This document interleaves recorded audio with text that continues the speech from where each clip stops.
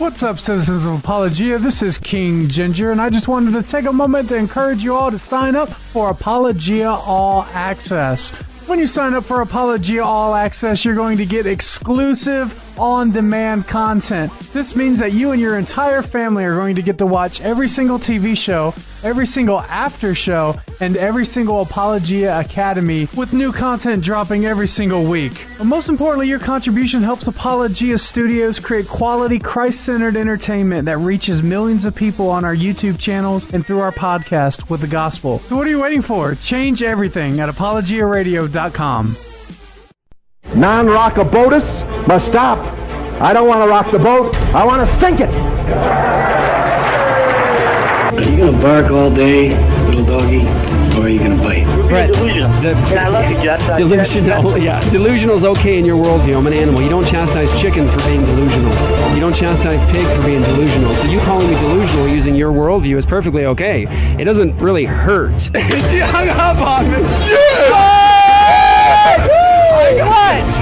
What? Desperate times call for faithful men and not for careful men. The careful men come later and write the biographies of the faithful men, lauding them for their courage. Go into all the world and make disciples. Not go into the world and make buddies. Not to make brosives. Right. Don't go into the world and make homies. Right. Disciples. I got a bit of a jiggle neck. That's a joke, Pastor. When we have the real message of truth, we cannot let somebody say they're speaking truth when they're not. Take an amazing journey to a place that will blow your mind and move your heart so you will never be the same again. What's up, guys? Welcome back to the Gospel Heard Around the World. This is Apologia Radio. You can get us at apologiaradio.com, APOLOGIA radio.com. That's where you guys get us. Get all the past episodes. There's lots up there for you guys to choose from. We have a long history with some great guests. And it's wonderful stuff there. And wonderful. It's so beautiful and wonderful. And so you can go there. You can get all the podcasts. I think there's just about 200 podcasts there. Used to air all over Arizona when we were at KPXQ, and that's before the Lord gave us this wonderful studio. And so long history. And if you do not have the app, go to either the iTunes store or go to your Google Play Store and get Apologia Church's app. Just look up Apologia Church. You'll get the app and you have the whole history, not everything, but most of everything of the teaching at Apologia Church. You have stuff there from, say, Luke on the 5 Points of Calvinism. You've also got stuff on God the Healer, our series we did on healing from our past wounds, those sorts of things in Christ.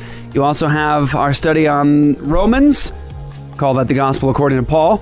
Also have our series right now, The Kingdom of God, an expositional look through Matthew. That's all up there for you guys. You guys can access all that content, and a lot of the radio shows are there. That actually needs to be updated. But apologiaradio.com, you get all the podcasts. And if you sign up for All Access and partner with us as a ministry, you, of course, get access to all the television shows, the after show, Apologia Academy, learn about apologetics, Christian worldview, defense of the faith. You get to learn about salvation, the doctrines of grace, John Samson, Dr. James White, myself, Scott Oliphant, Douglas Wilson, and the list goes on. So it's really a great resource, and it's all right there at apologiaradio.com. I want to thank you guys, everybody who is signing up for All Access. We've had a bunch of you guys sign up for it lately, and we want to just welcome you guys to our ministry. I want to tell you thank you so very much for being a part of this work of Apologia Church, bringing the gospel into the culture, to the ends of the earth, providing a proclamation of the gospel and a defense of the faith. That's Luke Pearson, the bear, next to me. What up? What's up, Joy the girl? Hello. Austin's in today. What's up, Austin? Hello. And we, of course, have Steady Randy. Yes, sir. Here. Steady Randy, we have in the back. Present. In a very cloudy, room in the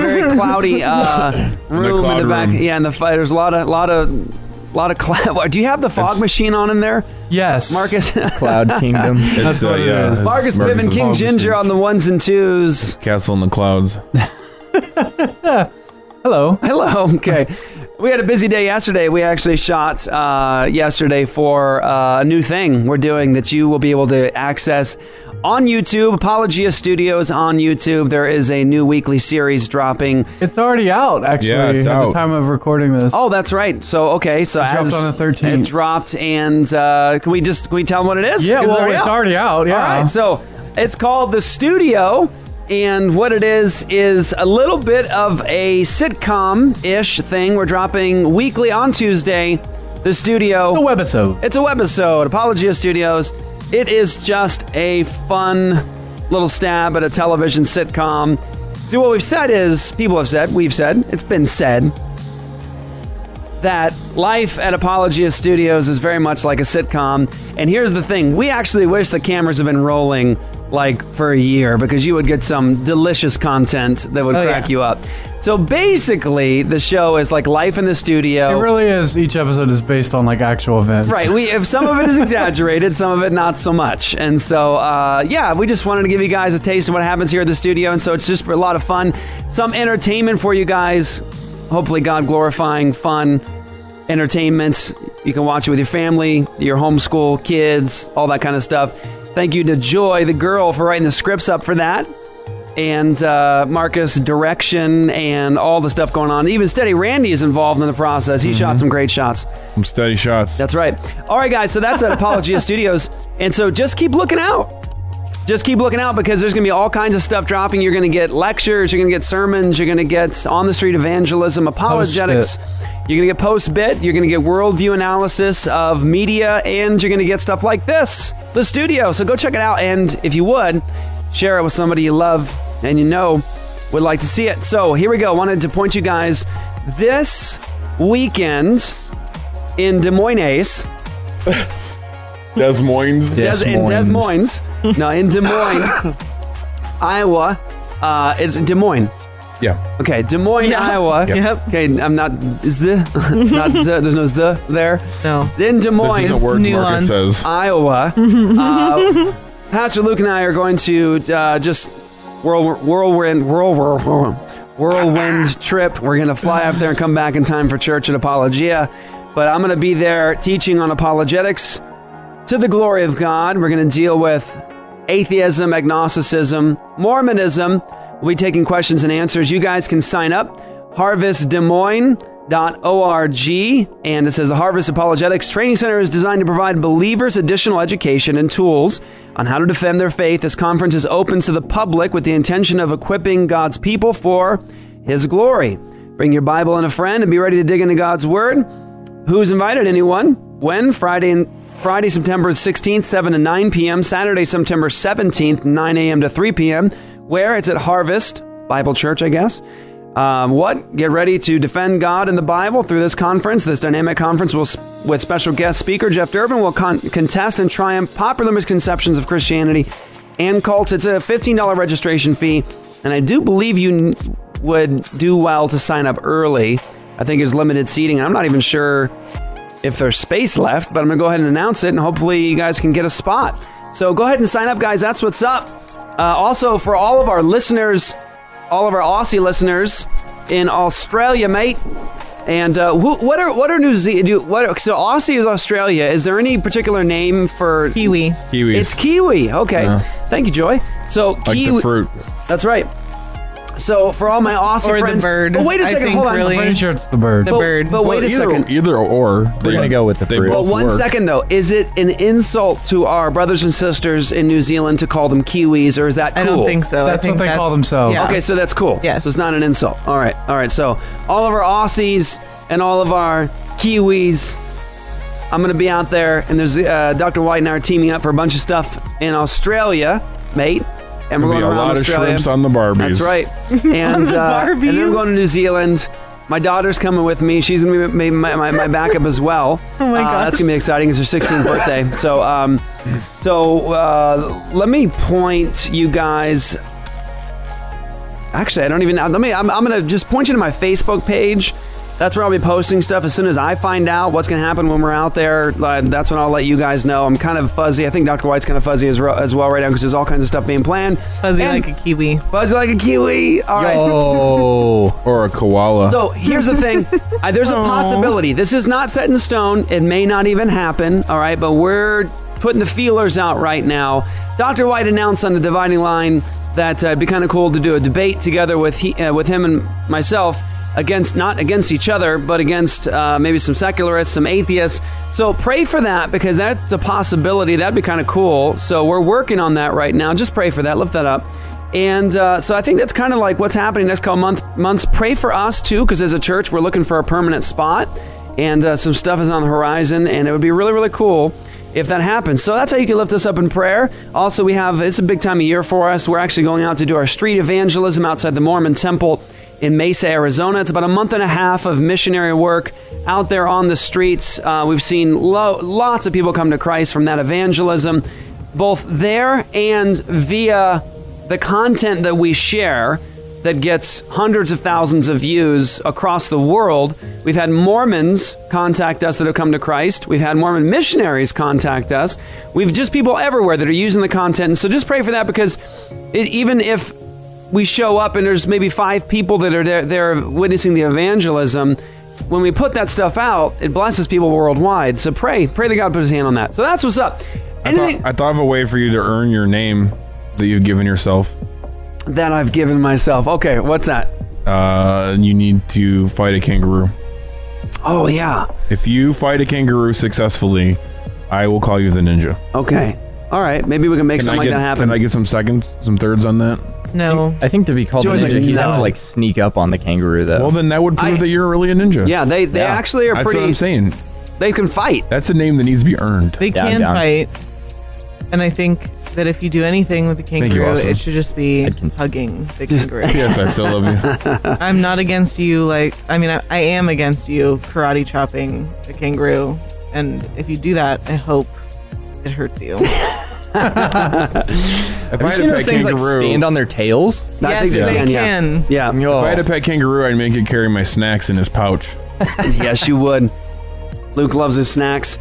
All right, so before we have so much stuff planned, we're going to try to get through... Pull some beef jerky out of the pouch. Some classic Apologia stuff today. Classic Apologia. I don't know. Have you ever seen the inside of a kangaroo pouch, though? I don't think is it really dirty in there? No, I'm wondering how dirty it is. It would still be amazing. Then it can never get clean, right? Who's going to clean it? No, they don't. There's no...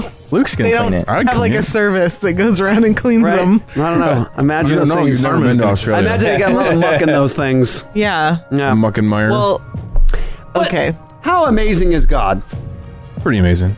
That he gave a pocket to kangaroos to hold little Joeys in. See, it's a Joey, right? Isn't a little baby kangaroo called a Joey? Yeah. Yep. Thank you. So, little Joey's inside there. That the fruit God of the bird. put that there. It makes me think of, wasn't that Gentleman Broncos where we had the flesh pocket? Yeah, he did. The flesh pocket. Oh, my goodness. Oh, my goodness. That's right. So, yeah, Gentleman Broncos. What a movie. That was amazing. Anybody else know about Gentleman Broncos? Have you guys seen Gentleman Broncos? Austin, it's here. You have to watch it today. Marcus? That's your assignment. I've not. You haven't seen... You not watch that? No. It is very funny. It is, like, family brilliant. movie. Speaking of Kiwis... Wait, I would recommend... Didn't the man who made... Napoleon Dynamite. Napoleon Dynamite made Gentleman Broncos. And speaking of Kiwis, Jermaine Clement is in New Zealand. Gentleman Broncos. That's right. He's in New Zealand. Yes. Yes. And he is also in Gentleman Broncos. That's right. All right, we're going to have some fun before we start today. We're actually going to touch a lot of stuff. We're going to try to play clips across the board from Dr. James White, Douglas Wilson, Dr. Greg Bonson, Robert Gagnon, on really on the Unbelievable radio program, talking with somebody who is an advocate for homosexuality. So we're going to try to get through a bunch of those for you guys today, just to hopefully bless you guys with some encouragement. All right. Can I tell a story about a really bad backhanded compliment that I got? Yes. It was like, it's the worst one I've ever gotten in my entire life. I was talking to my boss at a previous job, and it's going to be hard to keep this kind of like, you're going to know which job I'm talking about. But so I was talking to her, and she was telling me that she hired someone else.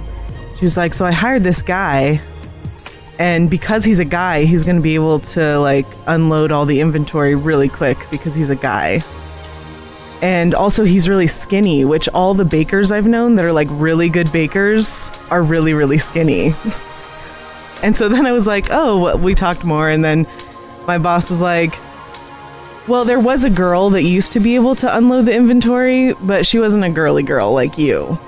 And so it was just this like succession of like backhanded compliment after backhanded compliment. And I walked out of the store and I was like, what just even happened? Like at the at the time, I didn't take it badly, but as I walked away, I was like, I feel horrible.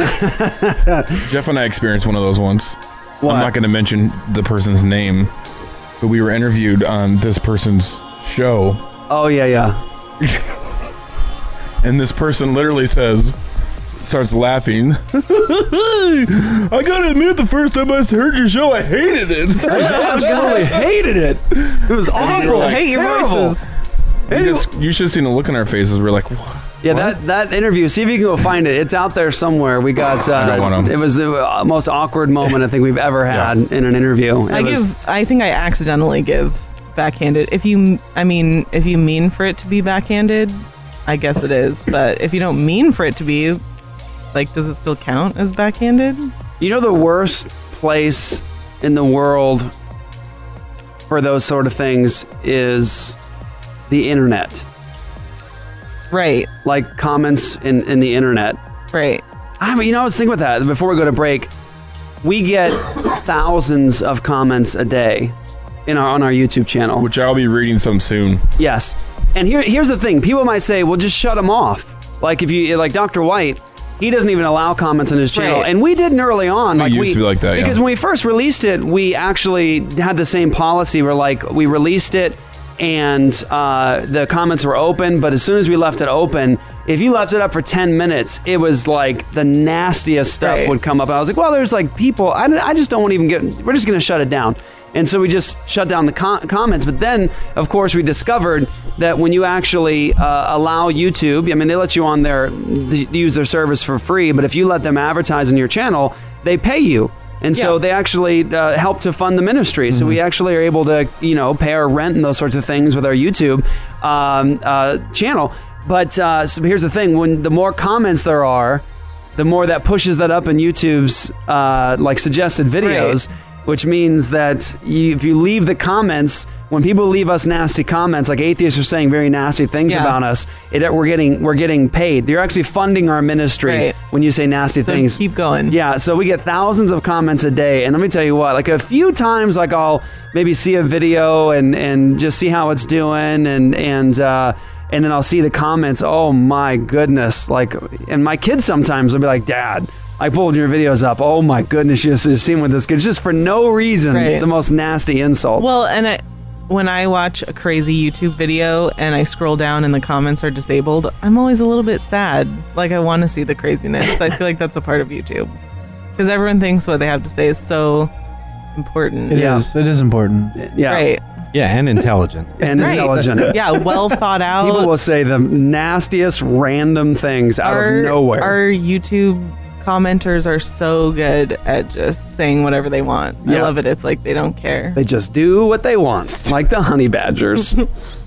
All right, guys, so we'll take a quick break. We'll come right back. We're going to touch a lot of different subjects today, I think. We'll start with the Robert Gagnon clip on the Unbelievable podcast with Justin Brierley, Premier Christian Radio. The guy gagged on the show? Gagnon. Interesting name. Very unique name. Yeah, Gagnon. So he wrote actually Homosexuality in the Bible, I think is the name of the book. It is an epic work from cover to cover in the Bible on the issue of homosexuality, and he exegetes all the major passages. It is unassailable in my estimation, and you should get it. If you don't have it in your library and you want to get into this subject, you can't do better than that book, and that's a fact. So I would say two books you need is the one is The Queer Thing Happened to America by Dr. Michael Brown.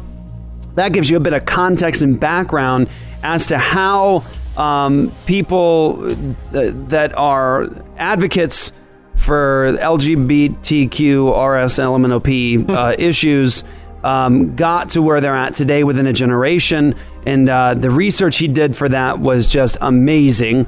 But you need that book in your library, but you also need Robert Gagnon's book in your library to deal with the exegetical issues. It's very, very good, very important work. So we're going to play a clip where he's talking to somebody on the Unbelievable program, and you should hear it. It's good stuff. So be right back, guys. ApologiaRadio.com is where you get us. You bless us, guys. We love you and are thankful for you guys. Those of you guys that have been with us for a very long time, we're grateful. So be right back. Apologia Radio.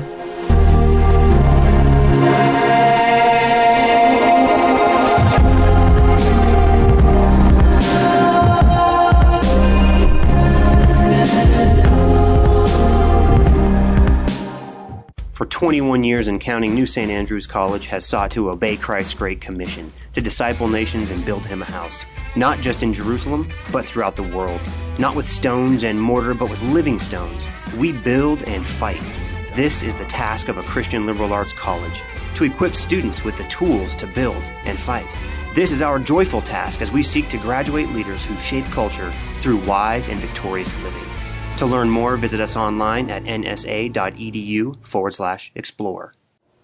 Ladies and gentlemen, beauties and beasts, I have some good news for you. But in order for me to tell you the good news, I must share with you the bad. A beard can be a most magnificent thing, but it can also be the downfall of a man. An unmaintained beard prevents a face from shining. An unmaintained beard causes dry, itchy skin. An unmaintained beard is a source of beard drift. You know, like dandruff, but beard drift. An unmaintained beard is sharp and ruthless, like iron bristles, not good for the lady friend. An unmaintained beard forfeits future growth based on the lack of preparation today. And let's not forget that an unmaintained beard robs your face from smelling amazing. Let not thy beard be thy downfall. Protect your manlyhood. An epic combination of manliness and manhood. If you are hearing this today, there is hope for your beard. Go to ucosbeard.com and enter the code Apologia, and you can save some money while you save your face.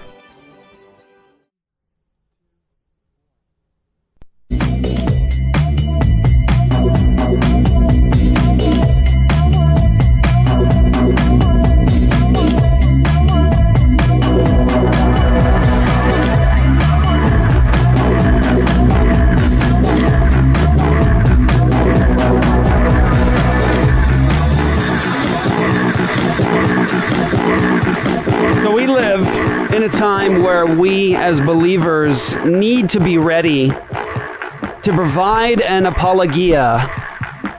Yep, I used Dr. White's pronunciation there. To provide an apologia, a reasoned defense for our faith, for the hope that's within us, to everyone who asks us a reason. Now, of course, that's the standard for Christians in the kingdom of God throughout history. That's from the Apostle Peter, 1 Peter 3:15, the charter verse of all Christian apologetics. Right there, Christians defending our faith and what we believe. And we live in a time where we've seen in about a generation, we've seen a complete turnover from our heritage, our Christian heritage in this nation. Now, was there ever a point on this soil where it was a Christian utopia? No. Christians made mistakes. Christians had sins. But we can't deny the fact that it was Reformed Protestants, it was Calvinists that started this great nation. And yes, Christians in this nation were formed as a people. The colonies existed with a functioning government as a functioning nation long before the Declaration of Independence, long before the Constitution. You had the New England pulpit that actually gave this nation its heritage, gave us our independence. It was the Presbyterian, Anglican, solid Anglican, not the New Anglicanism. You had the Baptist, Congregationalist, Reformed Christians, the Puritans, the Pilgrims, the believers who gave us this nation. They were formed together with a functioning government and a society for the glory of Jesus Christ. I mean, they said in their charter documents, in the laws governing their communities, they would state without being ashamed in any way that Jesus Christ was Lord, that God, the Trinitarian God of the Scriptures, was the God over their society. They shaped and ordered their society in such a way as to be under the lordship of Jesus Christ in all areas of life. As a matter of fact, our nation, before we had public schools, had one of the highest literacy rates in the entire world, the whole planet. We didn't have public school education system. We didn't have the government involved in that.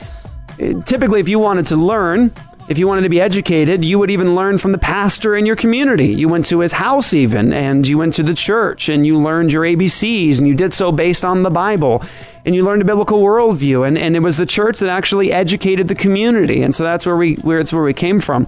But all of society was ordered around the glory of Jesus Christ. And they would even state, again, in some of their charter documents, that the reason they had come over was to propagate the Christian message, to expand the kingdom of the Messiah, and for the sake of the gospel and the kingdom of Christ. That's where it came from. And so you had colonies, many of the colonies that actually had state churches, state churches. You had, again, even some instances on the East Coast where if you wanted to run for political office, you had to be a baptized Trinitarian Christian. Well, see, that's our heritage. Now, I'll say it. I don't know if I've said it before, but I'll say it. I think that one of the most devastating things that happened to the people in this nation, in terms of our culture, in terms of our law, was when we had what most people refer to as our founding. This might kind of shock some people. Declaration of Independence. You can point directly from the laws that are there right down to the biblical worldview. So they were, of course, appealing to the Bible. That was in the air. Right. That was the framework, right? Laws for personal self-defense, laws against a tyrannical government, laws for justice. You talk about illegal search and seizure. You need warrants. Those sorts of things come from biblical law, not pagan law. Biblical law, not atheistic law. Okay? So yes, there's biblical framework there. Also, you have the Constitution. Is there biblical law in the Constitution? I mean, you could see almost direct quotations from Scripture in the Constitution. So yes, but it's a mixed document. And I will have to say, I think one of the worst things that ever happened to us as a nation, again, with us functioning as a society with a government long before we declared our independence from England, long before the Constitution, we were a functioning society with government. It was doing fine. Okay? So here's my point. Why am I saying that? Our nation didn't begin at the Declaration of Independence and at the Constitution in terms of, okay, now we were really a people, right? I mean, there were Christians with an ordered society long before that here with a government and even, presidents. George Washington was not really truly the first president of the United States of America. If you want to know more about that, go listen to our episode we did with Dr. George Grant on the history of our nation. We talk a bit about that. Or pick up, just go to George Grant, President, on YouTube, and I think there's even a portion of his message up there on that particular subject. Well, you might be saying, what in the world are you getting at, Jeff? Believe me, that's all ties the room together. Believe me. I think the most devastating thing that happened to us as a culture and society that started kind of the downfall was at the beginning. What most people see as the beginning, I think that was actually the beginning of the downfall. And that was where we took out the specificity with which the Christians before the Declaration of Independence and the Constitution spoke about Jesus Christ. So when we removed Trinitarian language from our founding documents, which was already in the documents prior to that, okay? When we took out the name of Jesus Christ out of the Constitution, out of the Declaration of Independence, we lost our ability to point to the principium, to the source of our rights and our laws in this nation. Now, you'd see God's blessing upon this great nation. Do I believe that this nation is just such an awful mess and it's just a terrible place? No, I think we're in sin right now as a nation, and I think judgment is coming if we don't have national repentance. But listen, from that point on, though we've been blessed by God and loved by God and given His mercy as a nation, I believe that some of the greatest woes we've experienced as a nation come from the fact that we have abandoned God as a culture and society, and I think that our nation broke covenant with God. When you name Jesus Christ and the Trinitarian God as the top of your society, who's in charge of this community? Jesus. Who dictates law and rights in this community? Jesus. Well, where do I go for the source of the ultimate foundation of this community and culture? Well, that's the Bible, that. Now, when we go now to our Declaration of Independence and our Constitution, though there are great things there and God's blessed our nation through those documents, the failure was removing Jesus Christ from the source as the foundation. And as a result, now the Constitution, the Declaration of Independence, becomes infinitely malleable. It's pliable. You can maneuver around it. You can say, well, what does that really mean? And where do I go for the ultimate standard? Certainly not to God in the Bible. So let's make those documents a living document. Let's make them a living, breathing document that can change with the culture and the time. So now we find ourselves in the last generation. Churches not clearly communicating the gospel, the need for repentance and faith. And we have a culture that can't point to Jesus. We lie to one another and we say, separation of church and state. Separation of church and state. And what does our culture mean when they say that now? Not what our founders meant, for goodness sakes. They did not mean when they would say things like separation of church and state, separation of God and state. They did not mean that. What they meant was what the Bible means when the Bible talks about separation of church and state. And that is that there are different spheres of government given by God that are both under God that cannot cross lines. So, for example, it's not the church's role to execute justice in a society. It's the church's role to proclaim the gospel, to minister to the broken, to raise people up, to speak prophetically into a culture, to teach God's people, to work on sanctification. And it's the role of the government under God to actually wield the sword of justice, to be God's avenger of justice in a society, but to be so under God. So when they meant separation of church and state, that's what they meant. They didn't mean separation of God and government. Nope, they didn't mean that. And further, when you move today to where we're at today, you say, how in a generation did we get so far as to a place where you have public service announcements and public service film that talk about homosexuality in a way that, boy, oh boy, if you played that today, you might get jailed for hate crimes, right? They saw homosexuality in the 40s and 50s as a sin. They saw it even as a crime. They saw it as a problem in society, and that was in the 40s and 50s to the point, again, you had public service announcements against homosexuality. You can go to YouTube and watch the videos, the old footage. So in a generation, essentially, we flipped.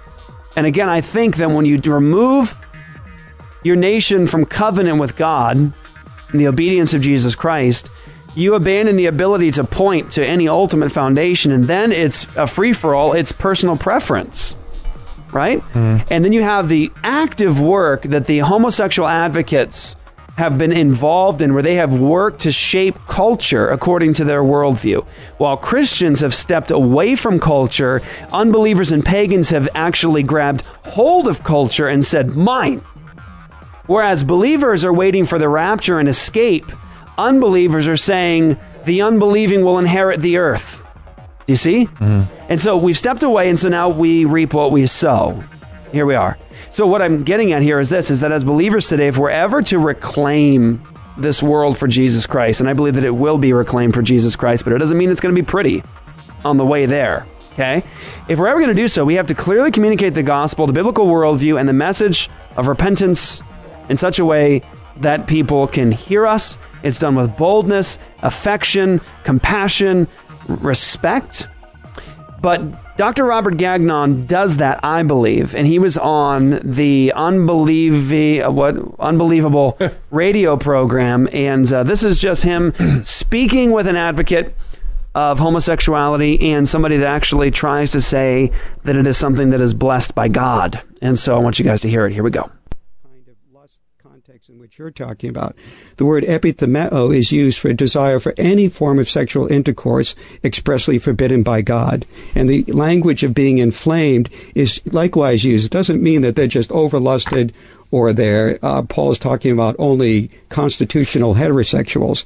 The argument is used as a structural argument for any desire for any sexual behavior that God has prohibited. By definition, is an inflaming, whether or not we perceive it as being overheated. Jane talked about, okay, what about the scenario where it's people, it talks about exchanging their natural desires for unnatural. Right. Could that be in the context of a heterosexual person, as it were, in an unnatural way, trying out homosexuality when that isn't actually their God-given desire? No, and this is why even when Bernadette Bruton addresses that argument, the New Testament lesbian scholar I mentioned, or again William Loader, they say, no, it doesn't work that way. That's not what's being exchanged here in the context. What's being exchanged here in the context very clearly, because this is the parallel between the discussion about idolatry and sexual immorality, which same-sex intercourse singled out. The context for the argument... By the way, they're in Romans 1 here. So not just that all sin, but that all deliberately suppress the truth about God accessible to them. And by that, in the context, Paul means a nature argument, that God manifests who he is and what he has created on the basis of the material structures of creation. That's the clear evidence, so that even when people don't have the direct revelation of Scripture from Genesis or Leviticus or otherwise, they're still anapogaletos, that is, they're without excuse, without legitimate defense, because that revelation of God is given in... Let's pass the ball to Jane for a little while. Okay. Let it go, but I think... Robert, I admire your certainty on everything, and frankly, I have to be honest, I don't care how many 100 pages people have written. I'm very much reminded of the wisdom of the wise I will frustrate. For me, it's about the nature of God and his love for us. I'm afraid your certainty that this is so wrong leaves no room whatsoever for giving life to people who... I'm thinking of a teenager who's just committed suicide. I mean, you have a message of death, and you're so certain about it. I pray for you and your soul, because I hope that your leaders, your listeners, Justin, will listen deeply with their hearts as to what they feel is truly happening here. So just let's address that for a second. That's a passive aggressive backhanded passive aggressive thing. Yeah, there you go. That works well with our show for today. You're so certain, right? That your certainty is going to make teenagers kill themselves. Yeah. and this is the MO of the culture in the West today in terms of how they fight against the Christian message and the biblical worldview. You know, think about what kind of a tacit admission that is when she says, "I don't care how many pages somebody has written." So, in other words, there is the waving of the hand. There is the nudging aside of the actual substantive arguments, right? And so I don't care, Dr. Gagnon, that you've written arguments from the Scriptures, exegeting these texts from God's Word that cause you to come to the conclusions that you do. I'm not going to address them. I'm just going to wave my hand and say something like, I don't care how many pages you've written on this. This is about giving life. Yours is a message of death. I think about the teenager that commits suicide. And so what do you have there? Emotion, tug, love, life. And you have people go, oh, yes, that's what we want. And so what do? You tug at the image of God in a person, and you say, we don't love death, do we? And he goes, no, I don't love death. And don't you want life? Yeah, goodness, I want life. I'm in the image of God. And oh man, yeah, I don't want a teenager to kill themselves. What are you doing there? You're pulling at the heartstrings of an image bearer of God. But what are you saying? You want to borrow that part, and you want to say we should give life, not death. So you pull at that part of the image of God, but then you reject the other revelation of God that actually speaks to us about what is actually right and good to do with our bodies. Now, Gagnon goes through the Scriptures and said, well, God has spoken, revealed himself here, and this is what he says in his word. And this woman will not even touch it. All she does is wave the hand and say, I don't care how many pages you've written. I'm going to respond by talking about love. And as believers, we've got to be able to call that out when we see it. I say, well, that's not really a response, is it? Because you see, what you want is the revelation of God that gives value and dignity to human beings, the revelation of God that says life is something meaningful, and we should all actually uphold those things that relate to life, but you don't want God's revelation regarding how we should live our lives. That's the problem, is that you want one part of God's revelation about what is good in terms of humanity and image of God and life, and you don't want the other part of God's revelation where God talks about how we're supposed to actually spend our time sexually. And that's the problem. And as believers, we have to be able to point out the drawing on the heartstrings. We got to be able to point it out and say, no, listen, no, I want all those things too. But actually, it's your message that's the message of death and not a message of life. And that really is the point of Romans 1. What does the end say? Romans 1, the text says, though they know that those who practice such things are worthy of what? Death.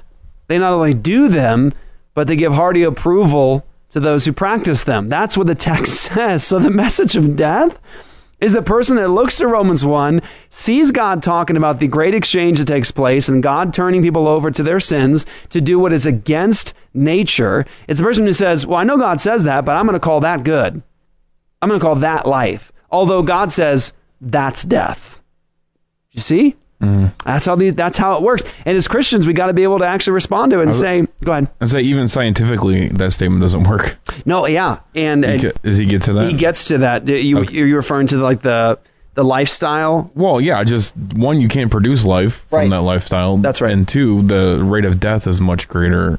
But if he's getting to that, well... Yeah, he gets to it, but exactly right. Yeah. Well, and it's a false cause fallacy to say that... it's a big term. To say that what we're saying is actually the cause of suicide. Right. That's not even an intelligible argument. Yeah. So actually, if you really do, like if that pulls at your heartstrings and you care about people that want to commit suicide, that's not actually the cause. So you're not actually going to be able to prevent suicide by caring about that thing. That's right. So, and actually, that's a good point because that gets touched. Have you heard this yet? No. Okay. So that good points because watch this all comes. It gets a little crazy for a moment here, but he gets to it. When I was at Procter & Gamble in my first year, I was given a set of 400 pages of research. And asked to go and write a business plan for the launch of something called Fairy Sensitive. And I spent hours doing it, brought all the data I could find and took it to the board.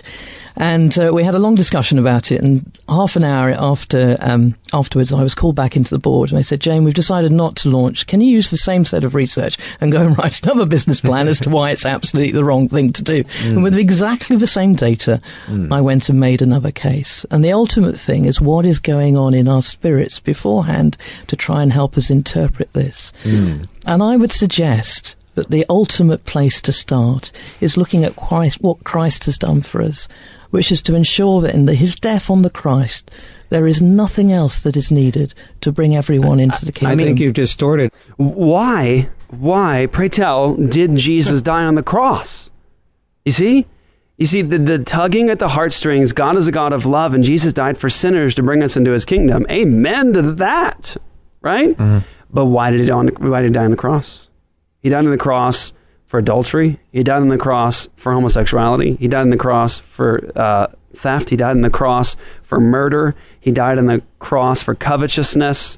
Do you see? He died on the cross for lying, bearing false witness. That God died on the cross for those things. So to point to Christ's cross and say that's where this discussion should be had, we should say yes, yes, yes, yes, yes. But what happened on that cross? Why? That's the question to ask. Guys, anything? No? Go ahead. Okay.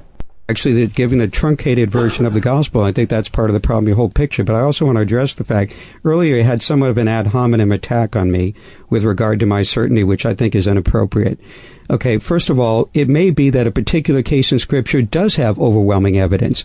So it's a kind of manipulative argument to then say your certainty is the problem. Maybe it's your lack of ability to respond to the arguments in question, and then you lash out with an ad hominem attack at somebody that's their certainty that's the problem. Maybe the problem is your inability to actually defend the position. And then you have an overarching presentation of the gospel that seems to completely leave out the fact that Christ doesn't just call us to get what we want. He calls us to take up our cross, to lose our lives, and deny ourselves. That doesn't, to me, sound like getting what I want, when I want it, with whom I want it with. That's not quite what James said in a sense. But okay, look, I don't want to... One thing that bothers me about Justin Briley is that he does that very, very often. he gets really, really bothered here by the fact that they are in a heated exchange, and that's just one thing that bothers me about Justin Briley. He's such a mediator. He is, yes, and it does irk me sometimes. Ultimately, that's how she expresses. Let me finish. Now, I've been interrupted repeatedly after earlier said. So let me just finish my thought. You're the one who's interrupted me. No, you've done it repeatedly. I could have noted it, but I didn't. Okay, now I'm going to listen to it again. Let me just finish my train of thought because you've interrupted me again repeatedly. My train of thought is you have a notion about what fullness of life is, and that fullness of life is not reflected in the gospel. Paul, on a regular basis, had a life much more troubling than yours, mine, or anyone else around here.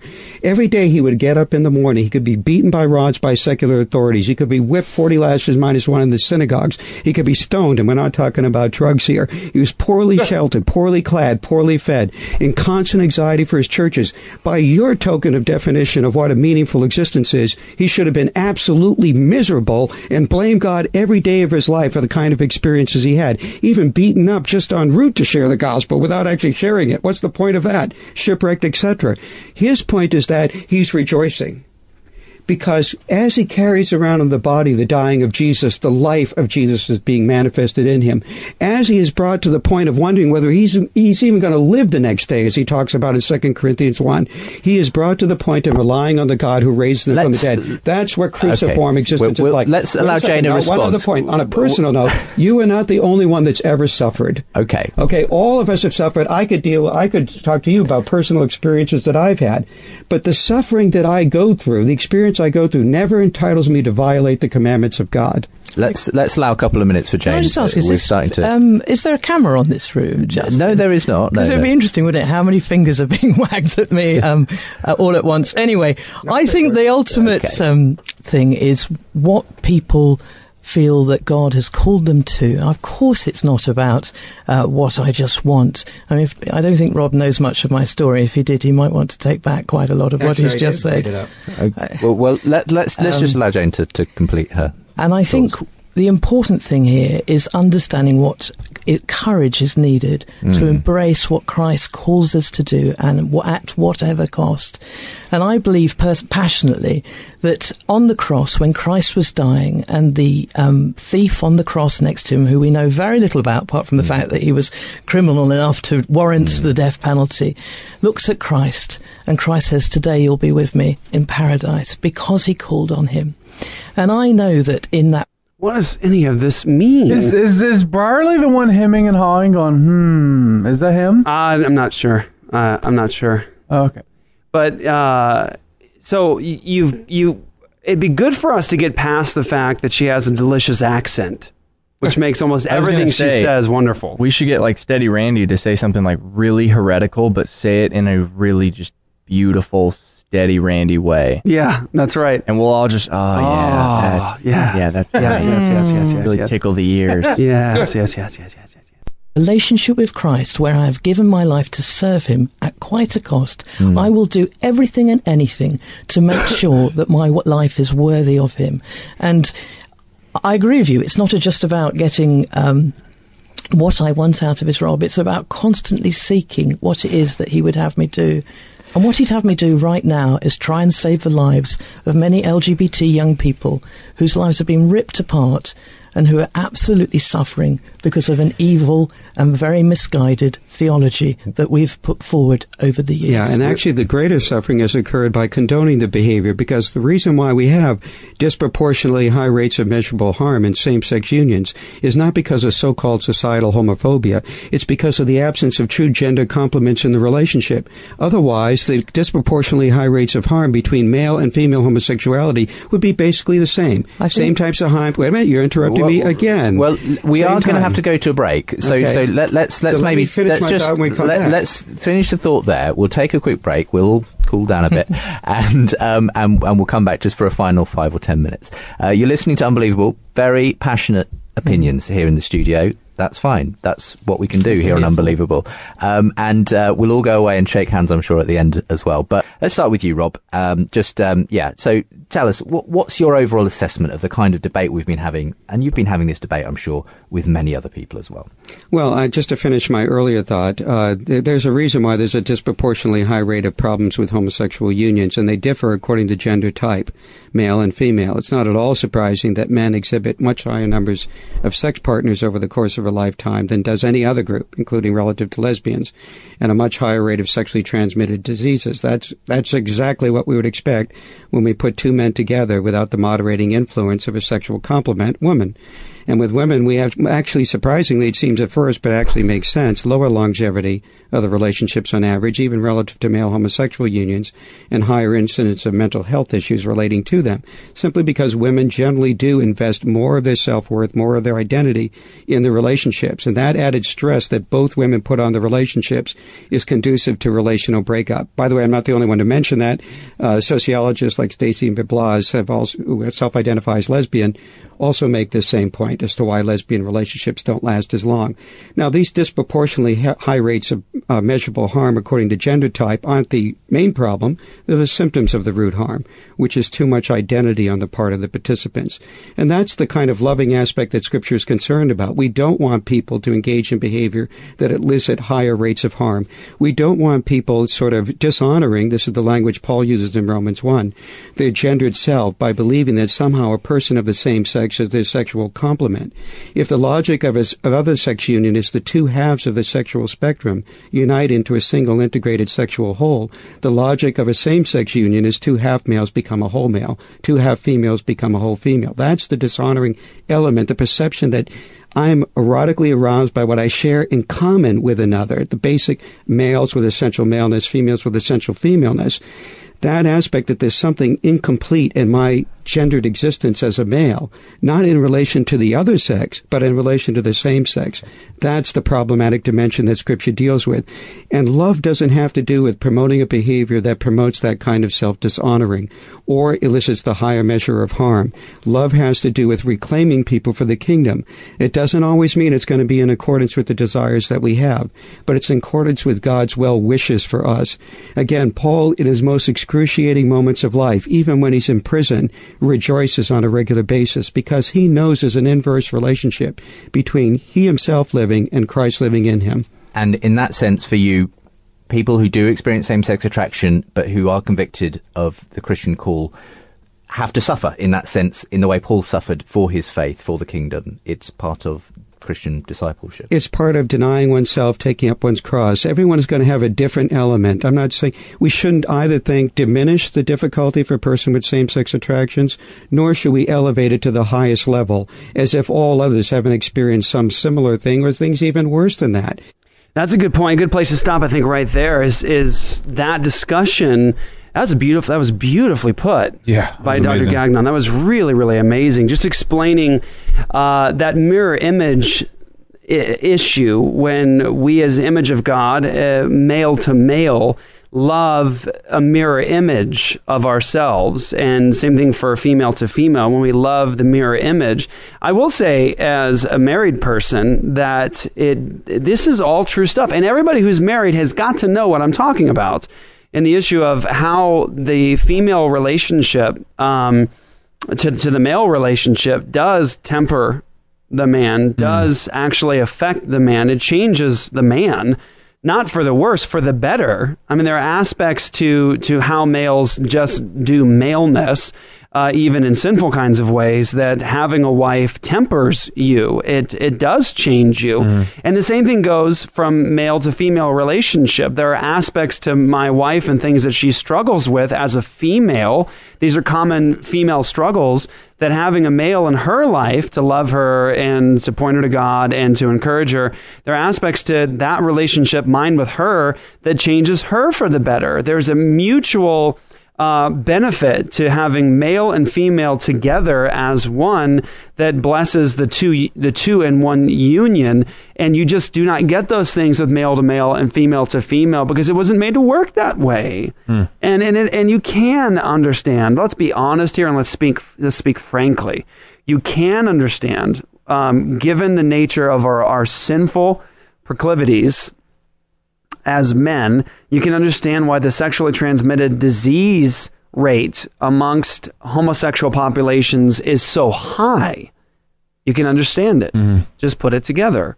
People understand that. What men struggle with, large scale, largely, and not that women don't, but what men do is lust. There's a lack of self-control at times in the male population in terms of the sins that we deal with. And when you take men who, in an unbridled fashion, are released to do what they want to do with their bodies and to satisfy their lusts, to serve the god of their own belly, of their own desires, you release them to that, and there is such a high rate of sexual partners that the average homosexual male has, that you can understand why the lifespan for the homosexual male is much lower than that of the heterosexual male. You can understand why the sexually transmitted disease rate is so high in that population. You can't understand it because there is no tempering of effect on those men. There is just the release to do as you please and to satisfy your lusts. And, the same thing goes for the women. In the lesbian relationship, there is still a high level of sexually transmitted diseases in that community as well. And there is also the destructive elements that happen within there. And, because why? Because you're made by God to live a particular way, and you can't function in God's world. You can't function in God's world properly, living contrary to how God made you. Right? I've used often when I talk about issues like this. Look, if somebody, you had a buddy and they took you outside and they say, hey, I need you to take my car and drive it to LA for me. Okay. And you say, okay, I'll do that for you. Okay. Thanks, man. Thanks for doing me a favor. I'm going to drive your car to LA for you. And you go outside to the carport and the guy opens up the trunk and he gives you a broomstick and he says, okay, here you go. I want you to go ahead and hop in and take it to LA. You'd be like, okay, you mean drive from the trunk? Well, yeah, go ahead and drive from the trunk.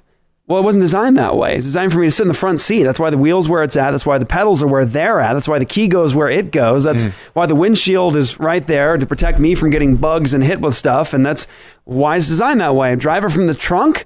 Well, here's what's going to happen. If you ask me to drive it from the trunk, I might be able to manipulate that steering wheel and get it rolling in motion. I might be able to actually push on the gas pedal with that broomstick, and I might be able to get that car rolling, but eventually I'm going to crash this car or I'm going to kill somebody or myself. Why? Because I'm not doing it according to its design. And yes, you may be able to actually live in a homosexual relationship as image of God, and it might seem like it actually works, right? But eventually you're going to crash that car. You're going to injure somebody. You're going to injure yourself. Why? Because you're doing it contrary to the design. And by the way, lest you think I'm picking on you, same thing goes for a heterosexual relationship. If I don't live according to God's ways and his standards for my life as a husband, as a father, then guess what? My marriage gets blown up. My relationship with my kids get blown up. That's why we have dysfunctional families and hurt kids, and you have separated marriages, and that's why you have marriages that fail. Why? When you have a male-female relationship and the male in that male-female relationship decides to go elsewhere to satisfy his desires with another woman, as a heterosexual, what's he do? He destroys that woman. He destroys himself. He destroys his wife. He destroys his kids. We got to deal with that stuff all the time in church. The collateral damage of heterosexual sin within marriage. We got to deal with that as well. Why? You're not living according to the design. But isn't it amazing that if you actually have a male-female relationship, the way that God calls us to have it, and you actually live your lives, male, female, under God, according to God's commandments, isn't it amazing that if we did it God's way, we wouldn't have sexual transmitted diseases the way that we have them today? Isn't it amazing that if we lived God's way, we would actually have marriages where love is a thriving aspect of the marriage and the relationship and union? Isn't it amazing if we lived under God's commandments and according to his law, we'd actually have children that didn't grow up in broken homes and didn't have to deal with fatherlessness? Isn't it amazing that you look in the prison system today? You look at the people in the prison system today that are there, incarcerated, that are there even for 20-year sentences or lifetime sentences. You look across the population, what are you dealing with in jail systems? What are you dealing with? Families that functioned, ordered according to the law of God? No. You're dealing with a bunch of fatherless children. That's what you have. So isn't it amazing if we live according to God's way, we live in a society that is ordered, that is beautiful, that is experiencing shalom, peace? All right, guys, go ahead. I think it's interesting that for the individual Christian who experiences this argument, it usually comes back to some kind of a psychological argument that you are denying somebody something that they ought to be able to have and that you're being unloving. And I think Gagnon brought this up fairly well. We're interested, our love is expressed in concern for the impact of destructive relationships on the person. Right. That's one aspect of it. We're interested in the impact of the destructive relationship on the community as a whole. Yes. Mm-hmm. And we're also interested in how this impacts God's relationship towards us as individuals, communities, nations. That's right. That's right. Exactly. Guys, anything else? Well said, Randy. Yes, sir. Anything else?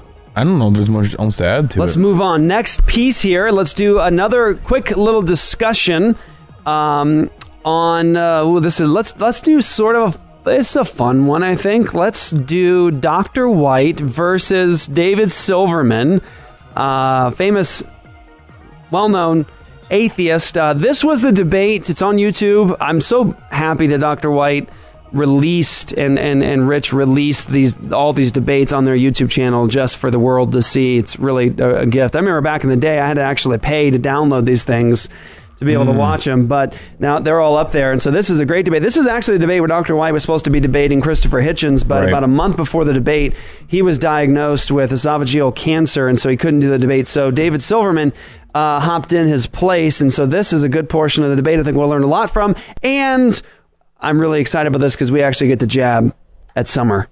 Uh-oh. Mr. Silverman, to win the debate this evening, you need to establish that the New Testament is evil. Could you explain to us, based upon your naturalistic worldview, how something can be evil? First of all, to win the debate this tonight, I have to prove that it's evil better than you can prove that it's not. How can I explain something that is evil? Is that evil is a judgment call based on our current morality. You and I are humans. We are thinking humans, and evil is a human concept. What some religions do, and Christianity does this, is that it takes human morality and it defends it by adding a mythology to it, thereby strengthening the human morality, I should say, giving the credit for that morality, for those judgment calls, to a book so that they're not questioned. You just said that evil is a judgment call based upon current morality. Current morality amongst whom? Current morality among living humans. All living humans? No. Living humans in this area. It changes. Morality is a relative statement. So, living humans in this area, where? The community he's currently holding the debate, the people in that room, the city that they're in, the state they're in, the nation they're in. Where's it? And he says it's ultimately arbitrary. Morality is arbitrary. Right. And here's the thing. That's all atheism has going for itself. You got to give some sort of an answer as an image bearer of God.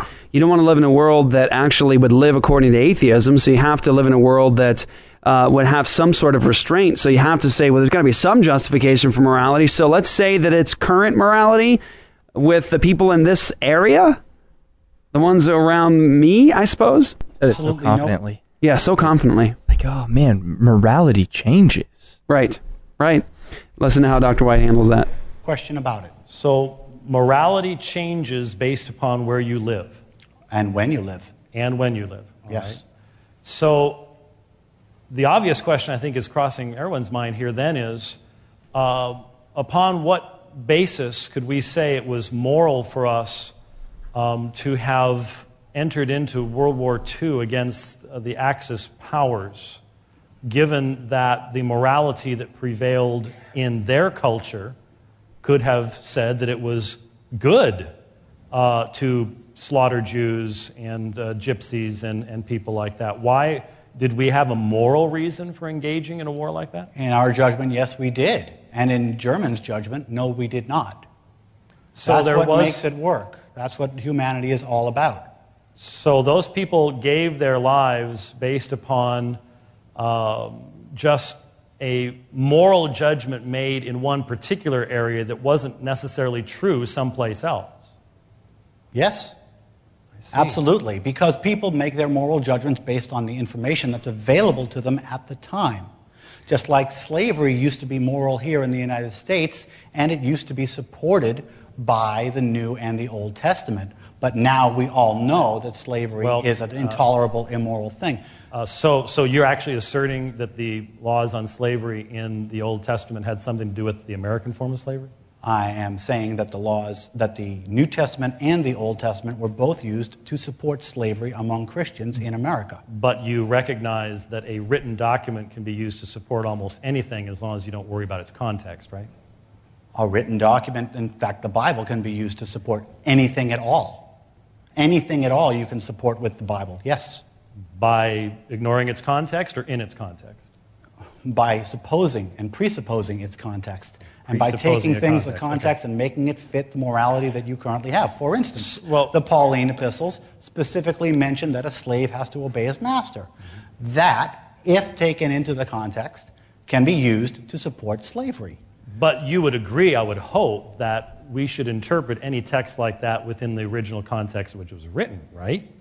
If we interpret it, we are subjecting it to our own thoughts. And we are taking our own morality and reading it into the Bible. Your interpretation of the Bible within its context is exactly that. It's your interpretation, your brain's interpretation of the Bible in the context that you think. Have you written anything, Mr. Silverman? Have I written anything? Published a book, booklet, anything like that? I published lots of articles on the internet. Okay. Yeah. After you're dead, will they still have the same meaning they had when you wrote them? That's a pretty broad statement. Will they still have the same meaning? Well, when you write a sentence, do you intend it to communicate an actual meaning to someone? Yes. Do you have children? Yes. When you command, do you have teenagers? Yes. Oh, man. And I've seen your video where you talk about having a teenage girl and how they go blank. Have you experienced what I've experienced in the past, where the teenager only hears half of the sentence, which instead of clean your room, then we'll go to have pizza, all they hear is the we're going to have pizza part? Have you experienced that? I certainly have. Okay. Summer. Summertime Unbelievable. Sadness. Unbelievable. You were used as a pawn in your father's debate. Now we know what Summer does when she's told to do something by her dad. She only hears what she wants to hear. Give her one instruction, and then the next one will be a surprise. Interesting. Now we know some dirt on Summer. We're going to use that from now on. Dirt, I think that all of us, like all of our parents, would say about us. I don't know what you're talking about. Not mine. No. Now, never Luke's. Back to the serious part. When again. you say something serious to your teenager, do you intend to be interpreted within the context you intend them to interpret your words in? Yes. Okay, so when the Apostle Paul writes to the Corinthians, should not our first concern be to know what he intended his original audience to understand? Or are you denying that we can't know what that was? We can't know what that was. We cannot know. Well, that's what I'm saying. In our current morality, we can't. You're talking about a 2,000-year-old document. We can't even determine if it was written by whom. Well, wait a minute. I'm confused. So you cannot read Cicero and understand anything Cicero said? I can understand what he says, but Why? I can't because he uses words. Didn't Paul use words? Words, yes. Okay, and so I'm just wondering. Are you actually trying to say that Paul's letters, where he actually says that a slave should obey the master, doesn't say that slavery is okay? Yeah, that's a conclusion. You're asking me a question now. I need to keep asking you questions. Oh, I'm sorry. Shouldn't we interpret what Paul said about the subject of slavery within the context in which he said it in antiquity, not within the context of American slavery, which existed 1,800 years later and was fundamentally different in its form, purposes, and foundation? In my personal moral opinion, slavery is always wrong, sir. And that's my personal moral judgment, and there's no way around that. That's not what I asked you. I didn't. And there is where the wheels came off. Did you hear it? In my personal judgment, slavery is always wrong. But he said at the very beginning, what about morality? That it's relative to the community and the time that you live in, and that it's a personal judgment call, right? Now, if you take his original statement and you put it with that statement, you see the complete collapse of his worldview, which happens often with the unbeliever, with the militant atheist, with the person who refuses to give God the glory for their life. You see that. You see the person that cannot construct a meaningful, coherent system of ethics because they can't point to God as the source, right? They can only point to themselves and their personal preference. So if you actually follow David Silverman's worldview and what he says there, then what do you have? You have slavery actually being a moral good. Why? Because back when people did it, the community that actually performed it and actually was a part of slavery, no matter what form it was, said that this is actually good. Right? And you can't argue with that because it's a judgment call based upon society and based upon the time period that they're living in. So in other words, here's the point. If you take David Silverman's worldview and you leap back into the time where you had an abusive, unbiblical form of slavery that happened in America, say in Georgia, right? A wicked form of slavery that deserved capital punishment upon anybody who engaged in it according to the scriptures. You take Silverman, you put him in that society, and you have him now as a revolutionary, saying, let's form a revolution and let's actually stop this wicked form of slavery. In that society, according to David Silverman's worldview, he's immoral. Why? Because the community of that day said this is a moral good. David Silverman's arguing against it, so he's the anarchist. He's the person that's actually immoral, arguing against what society at that time actually said was good. Also, if you take David Silverman, you put him in Germany, and you let him hang out outside of Auschwitz in Germany, guess what? He's immoral for complaining.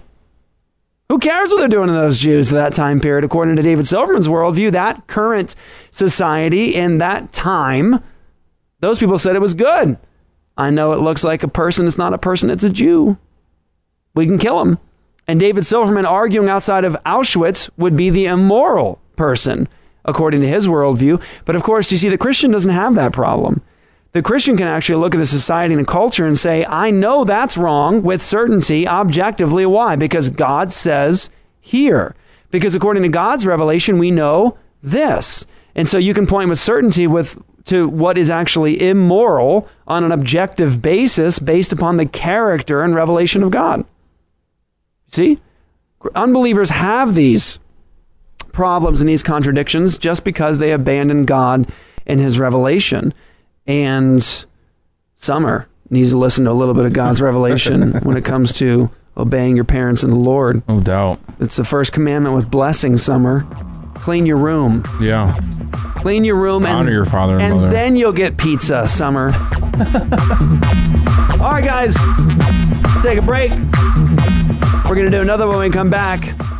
Classic Apologia right now, examining some debate, biblical worldview. Stay with us. What's up, y'all? This is Jeff Durbin with Apologia Radio at apologiaradio.com. Want to talk to you guys about an amazing connection that we have right now with Whitefield Theological Seminary. I want you to run over to whitefield.edu, whitefield.edu, whitefield.edu. I want you to check out the programs they have. They have undergraduate programs at Whitefield College, and they also have Whitefield Theological Seminary for the graduate degree and above and beyond. I think you'll really be impressed with the rigorous nature of the classes, the consistent biblical worldview taught and adhered to. I want you to contact Whitefield Theological Seminary at whitefield.edu. Get a hold of our friend, Dr. Kenneth Talbot, and start your classes today. ApologiaRadio.com.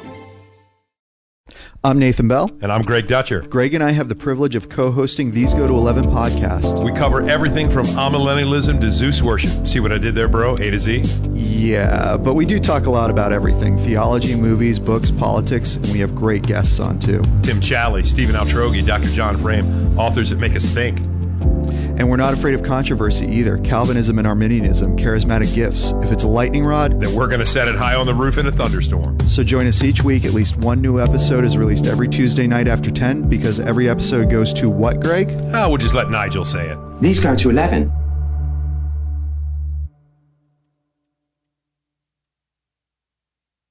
Say I won't rock FUBU, sucker. Say I won't. I don't do what you do, sucker. No, I don't. Waka flocka, waka waka. West side like I'm Tupac. West side like I'm Chewbacca. Star Wars like I'm Chewbacca. So this one you actually don't like? I do not like this From Andy Mineo? How about you? How can you not like anything about Chewbacca? This is like Star Wars. You like sucker? I don't like this song. Embody Chewbacca. Well, we just had a TV show we'd love for you guys to watch. Not with Andy Mineo. Not with Andy Mineo, but with The Truth, and it was really an amazing time. We got to talk about some The Truth. Yeah, we're laughing because for some reason at the beginning of the episode I was calling him The Truth. Welcome to our very white television show. So, yeah, but it was a great show. We had a good time. It was a blast. And we actually did an after show with him, too. All and of it was a lot of fun. After show. And an after show. So, we're back. It's kind of cool. Like, we've been doing this a lot lately. We do the show, the radio show, and then we take a break to do the TV show and have lunch, and now we're back. So we're all full of food right now. Or not. So maybe the tempo slows down at the end of the episode now because of all the food we have in us. I think maybe that's what it is. Yeah. All right, so you can check out that episode at apologiaradio.com. Again, as always, thank you to every one of our ministry partners. It may not seem like a lot. $7.95 is a donation, and you're a ministry partner. It may not seem like a lot. But when you have a lot of people to partner with us, it actually creates a significant opportunity for us to be able to do a lot more as a ministry. And so thank you. So all that stuff that's coming out there, it's all because of you guys helping. And I'm going to encourage you guys also to check out, if you have not seen the Apologia Academy at apologiaradio.com, I encourage you guys to go ahead and take a look at it. There's a lot of stuff up there right now and more coming really as we speak. New stuff will be dropped all the time. Just keep looking back. And there's some, man, I'll tell you what, the lectures from NSA, I just can't wait for you guys to see all of them. They're really, really, really good.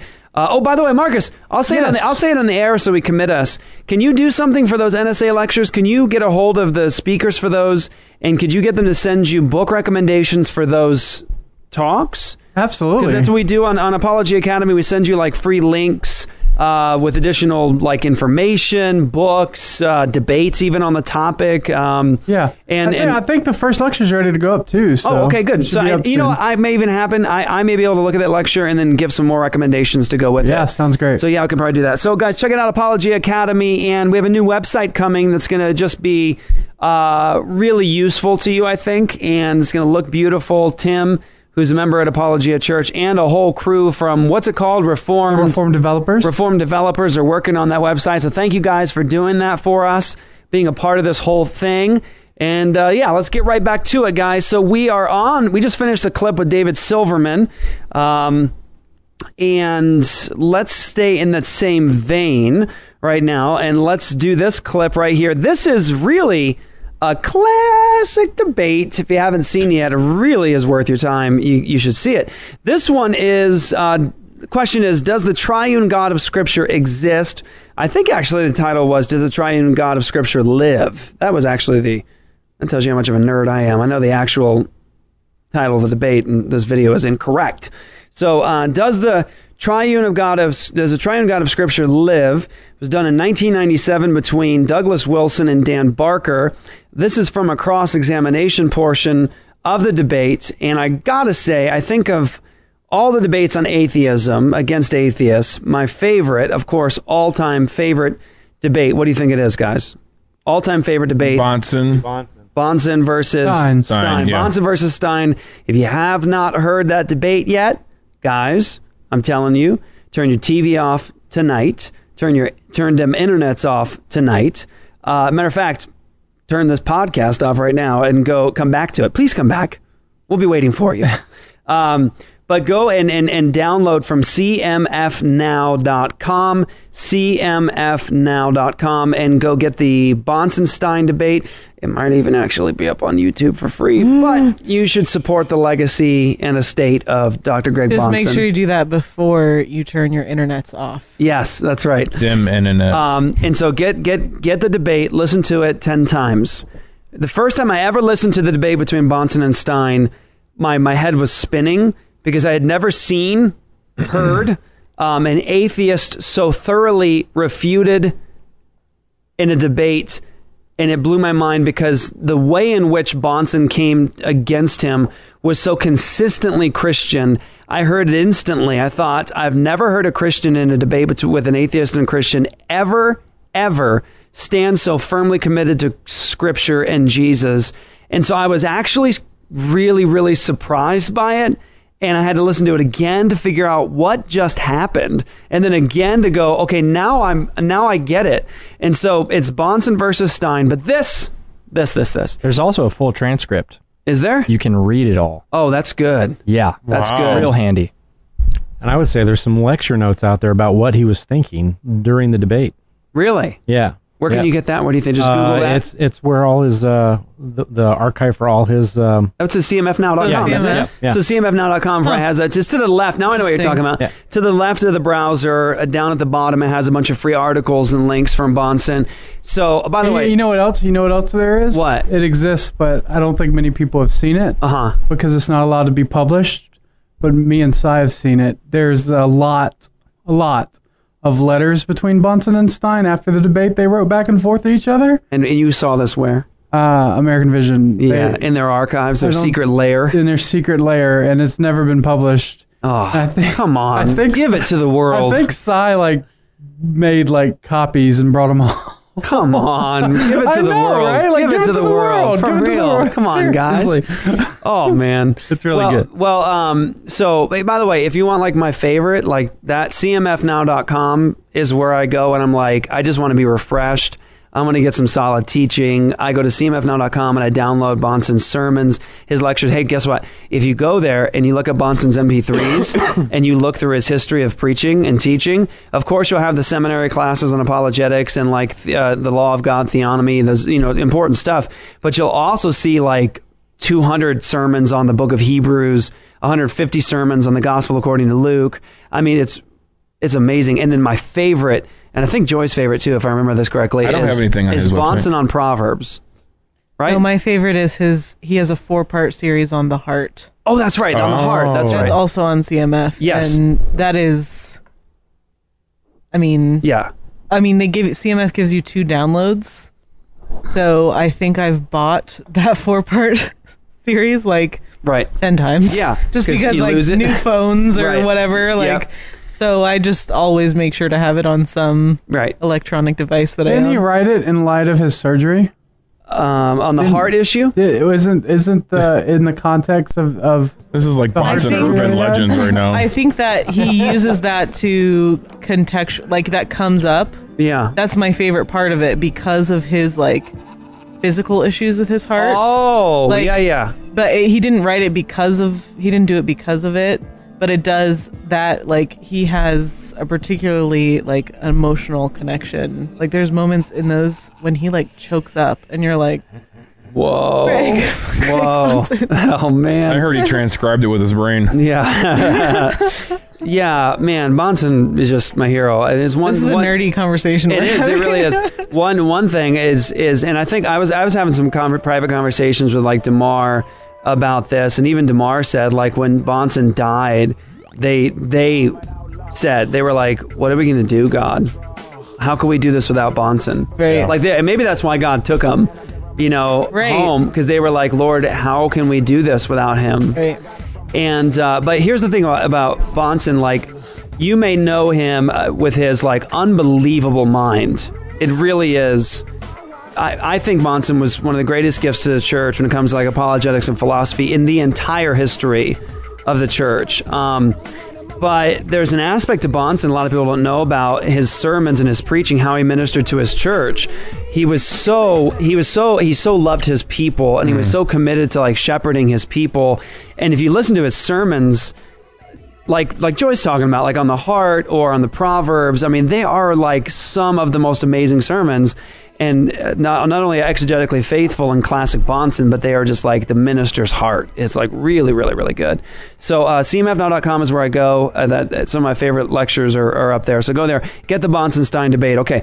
So anyway, that got me all the way to the point I was trying to make, was that in all the atheist Christian debates, the cross-examination sections from this debate, Barker versus Wilson, my favorite. Like, yeah, this is good stuff. You got to get away from, like, obviously Bonson-Stein can never be beat, can't be touched. But this particular, how Wilson handles Barker is not handled very easily. He is a clever, very smart, intellectual atheist. He knows how to play in a debate. He knows how to get out of questions and challenges. And the way Wilson handled him in this, perfection. It was really, really, really good. So if you haven't heard that yet, go check it out. That's up there. I don't even think you need to worry about like copyright stuff. That's just up on YouTube, and you need to get it. So here you go. This actually in line with what we're talking about, atheism and morality. Here's a good section right here of Wilson, I believe, cross-examining Barker. If you object to God doing this, and he is God, and then you deny his existence or deny any satisfactory proof for his existence, on what possible grounds can you object to this sort of behavior? Because physical harm is undesirable. It hurts. The basis of morality is that which causes harm is something, that which causes unnecessary harm is something which we should avoid. Inside the womb or out? Either way, it's not my. I'm not a woman. I'm not going to make that choice. But either way, even if I feel that abortion is wrong, I don't feel that it's right for me to impose that on a woman. A woman's going to make that choice. Yeah, but the nervous system involved, the baby who's being slaughtered, has a different nervous system than the woman. And you've said that pain to human beings, to innocent human beings, is objectionable. And I want to know why you think it's objectionable. Because we are human beings, and our nature is that we don't. We flee from pain. Pain is useful to us for survival. So pain is by definition something that we want to avoid. And so morality is basically wrapped up in the avoidance of unnecessary harm. Sometimes harm is necessary. Sometimes there is a real moral decision comes not from a simplistic list of do this or don't do this. The real moral dilemmas come when you have a conflict of positive values. It's no big deal to say should I stab you or shouldn't I, right? But the big deal is what are the relative merits of the positive values involved. So sometimes a surgeon, for example, suppose I were to walk up to you with a knife and start cutting into your body. That would be immoral, unethical. I'd probably go to jail for it, right? Right. Unless that was a baby. Unless you had a tumor within you. If you had a tumor within you that needed to be excised, then this cutting into you would be deemed a good thing. It would be causing harm, but it would be a necessary harm for a greater good. So morals are relative. Morals are relative to the situation. And there are situations where a woman may decide for herself that she knows this is not a child within her. She knows it's not a baby. This woman knows that this is a developing fetus, and she's deciding, and most women who do have abortions really struggle over the thing, but she's deciding as she's weighing the life of her 6 kids who are born beneath her. She's weighing the relative merits, and she's making a decision. I'm satisfied that you've not answered this question. I'd like to ask him. What do you mean I've answered it perfectly? Well, let me move the same situation to Oklahoma City, which you brought up. Why? Given the fact that there is no God and no objective morality, and you've just told us that morality is relative to the situation. But there is objective basis, I said, for morality. I didn't say there's no objective morality. Okay, what is that basis? It's nature. It's human nature and pain. We evolved to require water, for example. What if we had evolved to require something else like arsenic? Then this might be evil. But relative to our human nature, to what helps us and what either enhances our life or what causes harm to our life, we can say relative to our human nature, this is something that's good. There is no cosmic objective good out in the We also evolved a mechanism whereby we blow up our enemies.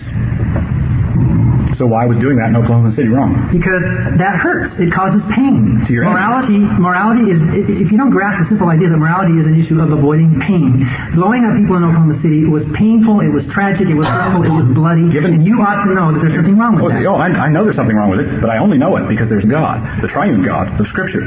It would not have dawned on you without the Bible that there's something wrong with killing? I mean, you're so dumb that you couldn't have thought it through for yourself? I mean, think about it. Do we really need, I don't mean you personally, I know you're intelligent, but do we really need these tablets from Mount Sinai to tell us there's something wrong with causing harm? No.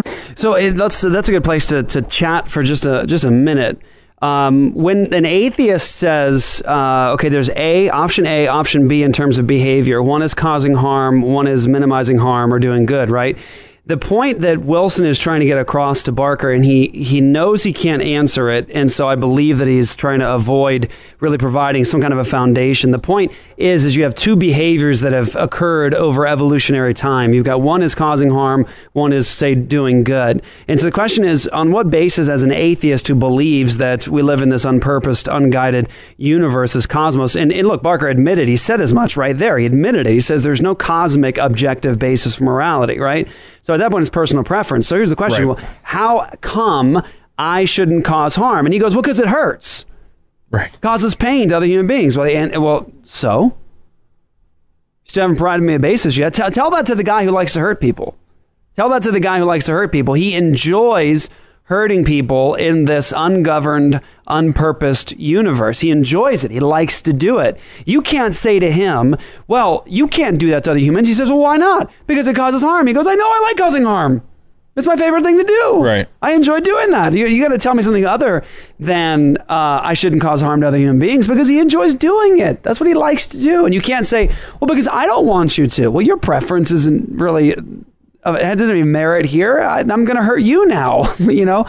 So the point is you cannot simply say emotionally, well, I don't like harm inflicted to me, so I don't want to inflict it to others. Well, there are a lot of people in this world that don't think like you.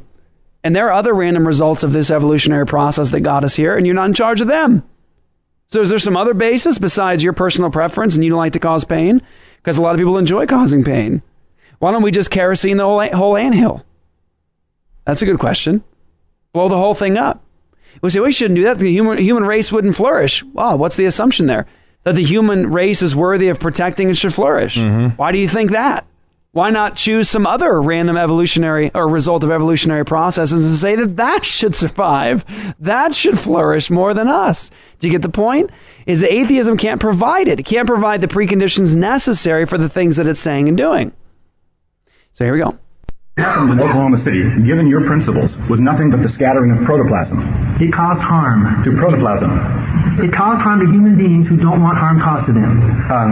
Okay, so any human being who doesn't want harm caused to him should not have harm caused to him. That's the idea of morality, not necessarily. Okay. Now, why are these other people, these different nerve centers, these different nervous systems, why is their word authoritative? Their word? Whose word? Yeah, why do I have to leave them alone? Because we're part of the same human race. We're the same organism. We relate to each other. Those of us who care about human suffering, and I think there's a lot of us in this world, those of us who care, empathize. We recognize that other human beings are part of us and we're part of the community. I understand that you care. I'm trying to figure out why. Because I'm a human being. I don't like pain. And so I project that to other human beings, and I know they don't like pain either. So I care about them by extension. Do you think that the history of the human race reveals that one of the things that the human race likes to do, besides avoiding pain, is that the human race likes to give it? Yeah, usually it's in the name of a god that they do it. Would you like a comparative body count between the Spanish Inquisition and the Crusades and the secularist Crusades of this century? We could, but what's the point? Well, a few millions. So what's the point? He said, a few million. Teach me how to duck. Teach me how to duck. Teach me how to duck. That was awesome. Teach me how to Dougie. There you go. Thanks, man. I'm glad you pulled it up. I was all ready. Yeah, right on. So that's classic Wilson right there. I mean, absolutely brilliant. And quick. Yeah, so fast. So fast. And he has what he calls copiousness. And he actually teaches that at New St. Andrews. Copiousness. And that is a beautiful thing, right? And the atheists, particularly internet atheists, love that argument. oh, Christianity has over the centuries, religion has caused so many wars. But if you actually look at a chart, look at a graph, and you say, let's look at all of the people who have died in religious wars versus all the people who have died under atheist regimes, and they win by the metric ton. Atheist regimes have killed way, way, way, way more people than any kind of religious war ever has or probably ever will. To be honest with you. And the interesting thing is, and this is going to come up here right in a moment, I want to make sure I just provide some commentary before you hear it. Here's the difference. If there are people in history that name the name of Christ and they call themselves Christians, right? Say, I love Jesus, I'm standing on his word, but then they engage in some awful, unjust, wicked actions. Think about it. What they're doing contradicts what they say they believe. What they're doing contradicts what they say they're standing on, the Word of God, right? So they're living a contradictory way. But if you look for a moment at the atheist regimes in history who have killed way more people, the atheists are acting at that point consistently with their professed view of the world. See the difference? Yeah, there are Christians in history that have done some pretty nasty things. Hey, guess what? You're listening to one. Get it? But everything that I've ever done as a professing believer that was evil was acting contradictory to what Christ actually calls me to. But the atheist, when he acts, as Dr. Bonson said, and this is in the classic sense, as a bunch of asses, when the atheist acts like an ass in history, he is acting consistently with his professed view of the world. And I mean that in the most classic sense, okay? So here we go. If a political regime that's based on some kind of religious or non-religious philosophy commits immoral acts, therefore we should completely discredit the entire regime. Most Christians would say, don't blame Jesus for the Inquisition, right? Don't blame Jesus for the Crusades, right? And yet most Christians are eager to blame atheists for Calvinism. The reason for this, the reason for this, and I'd like to ask you to respond to it, is when the Grand Inquisitor did what he did in the name of Jesus Christ, he was saying one thing and he was standing on something else. His premise was inconsistent with what he was doing. I have been able to find no inconsistency in the worldview of Stalin. Could you please tell me how he was inconsistent? Well, he claimed to be seeking the common good, and yet he caused pain. He caused harm. Well, for the common good. Well, that caused harm. It may be a mistake. That's inconsistent, to be claiming to be seeking the common good, but yet to be doing something opposed to it. Was Stalin mistaken or immoral? Both. He was mistaken and he was immoral. Okay, and he was immoral even though there's no cosmic objective standard of morality. Right. Did you hear it? There's no cosmic objective standard of morality, but Stalin was immoral. How do you make that fit? How does that work? It doesn't. A lot of times Christians, well, particularly in this generation with so many militant, hostile atheists, will listen to the hostile, militant atheists like the Krauss or the Dawkins or the Dennett or the Harris or the Hitchens, and they'll actually be like, I don't know if I can handle that. These guys are pretty rough. They're pretty abrasive. They seem like they know what they're talking about. But you know what? It's all bluff and bluster. It's tempest in a teapot. Like, it's absolutely nothing. There's not a lot to fall back on for the unbeliever when they don't have God. When you give up God, you actually do embrace foolishness. And there you had it. No objective cosmic standard of morality, and then call Stalin immoral. Immoral because he took human life, which you have absolutized. I haven't absolutized it, no. As a relative, I said it's relative to us, the way we have evolved, the natures that we have. It could have been different. Things could have been different. We didn't even have to evolve. Okay, now, is the process of evolution, whatever happens, is that what you're appealing to? It happens that we avoid pain. It happens that we inflict it. Why do you choose the avoidance of pain as the standard of morality and not the inflicting of pain? Because we don't like pain. I mean, it's pretty simple. But we like inflicting it. Well, I don't think we do. Why do you choose one over the other? I don't like inflicting pain. Do you? No, I don't, but there's lots of people most of us don't. There was a chap in Oklahoma City that did. And what we do then is we have laws, and we have a system of justice, and we have self-defense, and we have jails. Those of us in society who do care about morality and stopping pain try to protect ourselves from the others who don't, usually in the name of a God. You have two behaviors of human beings. One is the avoidance of pain, the other is the inflicting of it, and you have arbitrarily ranked one over the other, and I would like to know why. That's called morality by definition. That's what morality is. You don't have to have a why. If you're going to be a moral person, that's what morality is by definition. According to me, I'm a human being. Okay, according to most human beings on this planet. We agree. According to Hitler? Well, Hitler was a member of the Catholic Church in good standing. He was never excommunicated. He referred to continuing the work of Jesus. Oh, I thought the time was to his question, not to my response. No. Classic moment.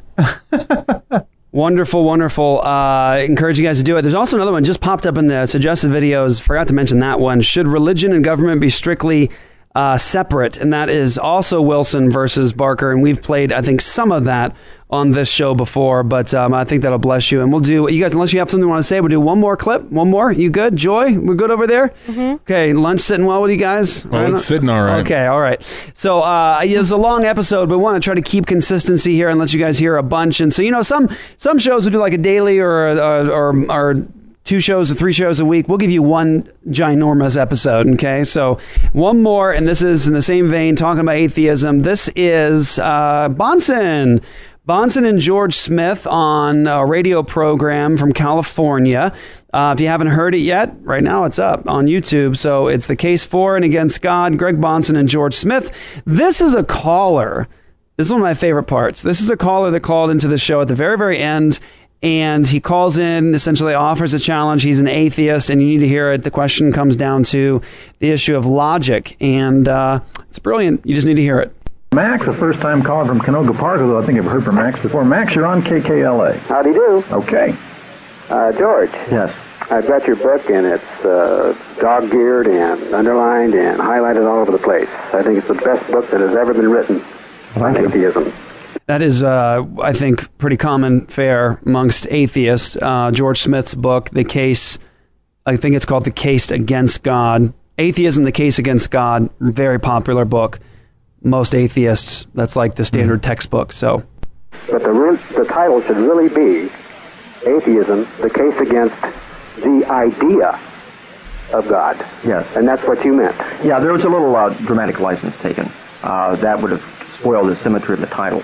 Right. So it is the case. It's a philosophical case against God, obviously. Mm-hmm. And as to this explaining thing, how does one explain existence? To me, that is totally absurd. I agree. Existence is simply the causal primary. In other words, if you ask for a causal explanation of something, that presupposes something that exists and acts as a causal agent. Exactly. And all of the arguments for the existence of God presuppose the existence of God. It's question-begging. There's no problem from with beginning that. to end. Hold on, Max. Let Greg Bonson respond to that. Good point. Yeah, I think that is one of the most common and silly arguments against the Christian apologetic imaginable. Of course, arguments in favor of God presuppose the existence of God, just like arguments in favor of atheistic reason presuppose atheistic reason. Wait a minute, sir. Wait a minute. Just 1 minute. There is no reason to presuppose reason. Reason exists naturally. Oh, it does? Reason, we wouldn't... That was one of the stupidest things I've ever heard in my life. There's no reason to presuppose reason. Try and do that. Try and reason and use logic without presupposing reason and the laws of logic. And then watch what he says. He says, reason exists naturally. And Bonson says, oh, it does? Watch. Now, wait a minute. Where did you find reason growing naturally? Show me where that is. Someplace in the United States? Reason? Reason is the human brain, sir.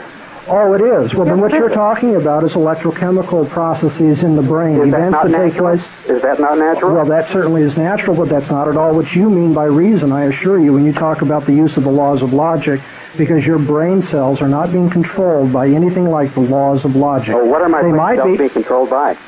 Well, I would argue they're being controlled by God, but that's not the answer you want. The question that I have for you is, if you assume the laws of physics and biology and so forth, I would think that you believe your brain cells are being controlled by those laws, in which case you're not really thinking and making free decisions when you say the things you do, even arguing against God. You're simply the subject of biochemical responses. That is not what we have meant historically by the use of reason. Sir, as to controlling things by natural laws are nothing more than uniform occurrences that do happen with unvarying uniformity. Natural laws? We record those things. Have you ever seen a natural law?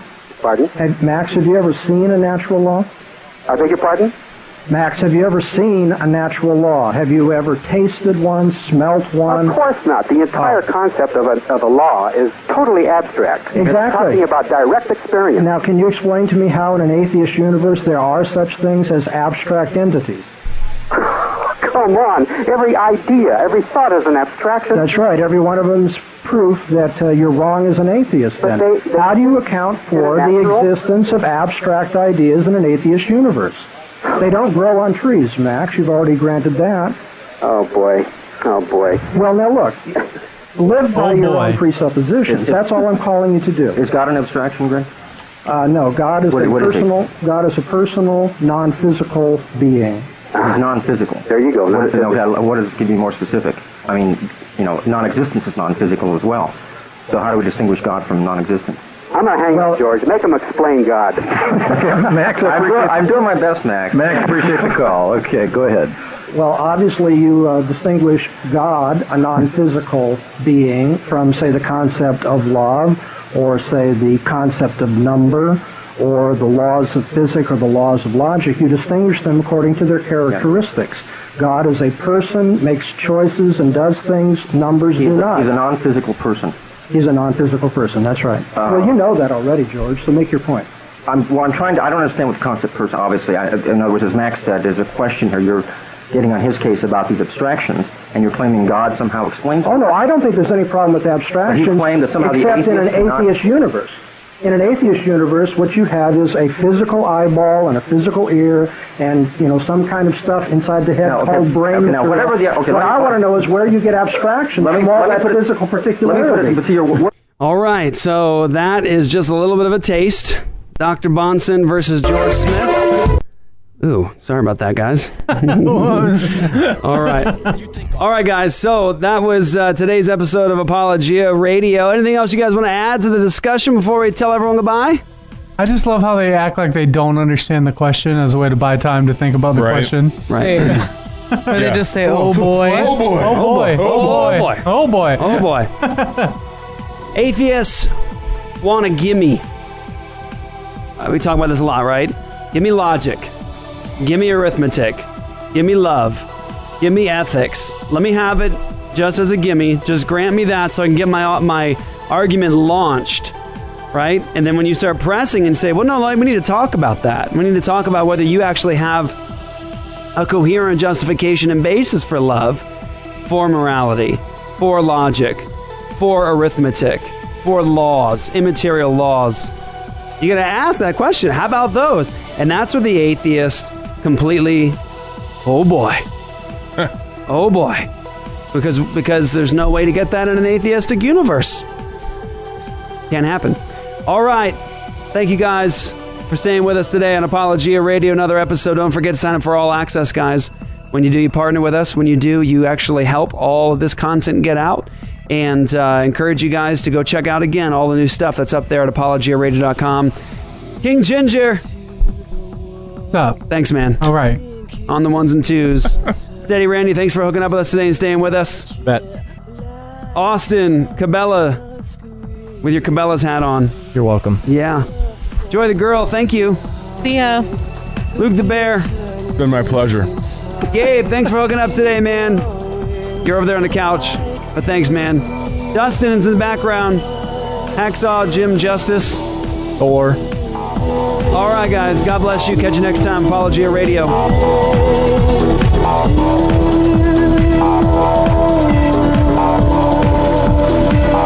Hi, this is Jeff Durbin with Apologia Radio. You can get us at apologiaradio.com. I'm also the pastor at Apologia Church in Tempe.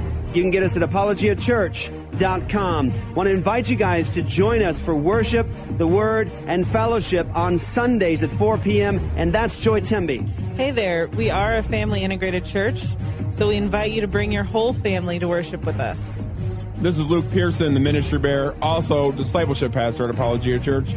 Like Jeff mentioned, we are now meeting at a new location and time, 4 p.m. on Sunday afternoons at Arizona Community Church. That's 9325 South Rural Road and Tempe. We're meeting in the Community Center, and that is between Warner and Ray off of Rural. Again, you can reach us on them internets at apologiachurch.com. Delicious beards are encouraged but not required. Glory.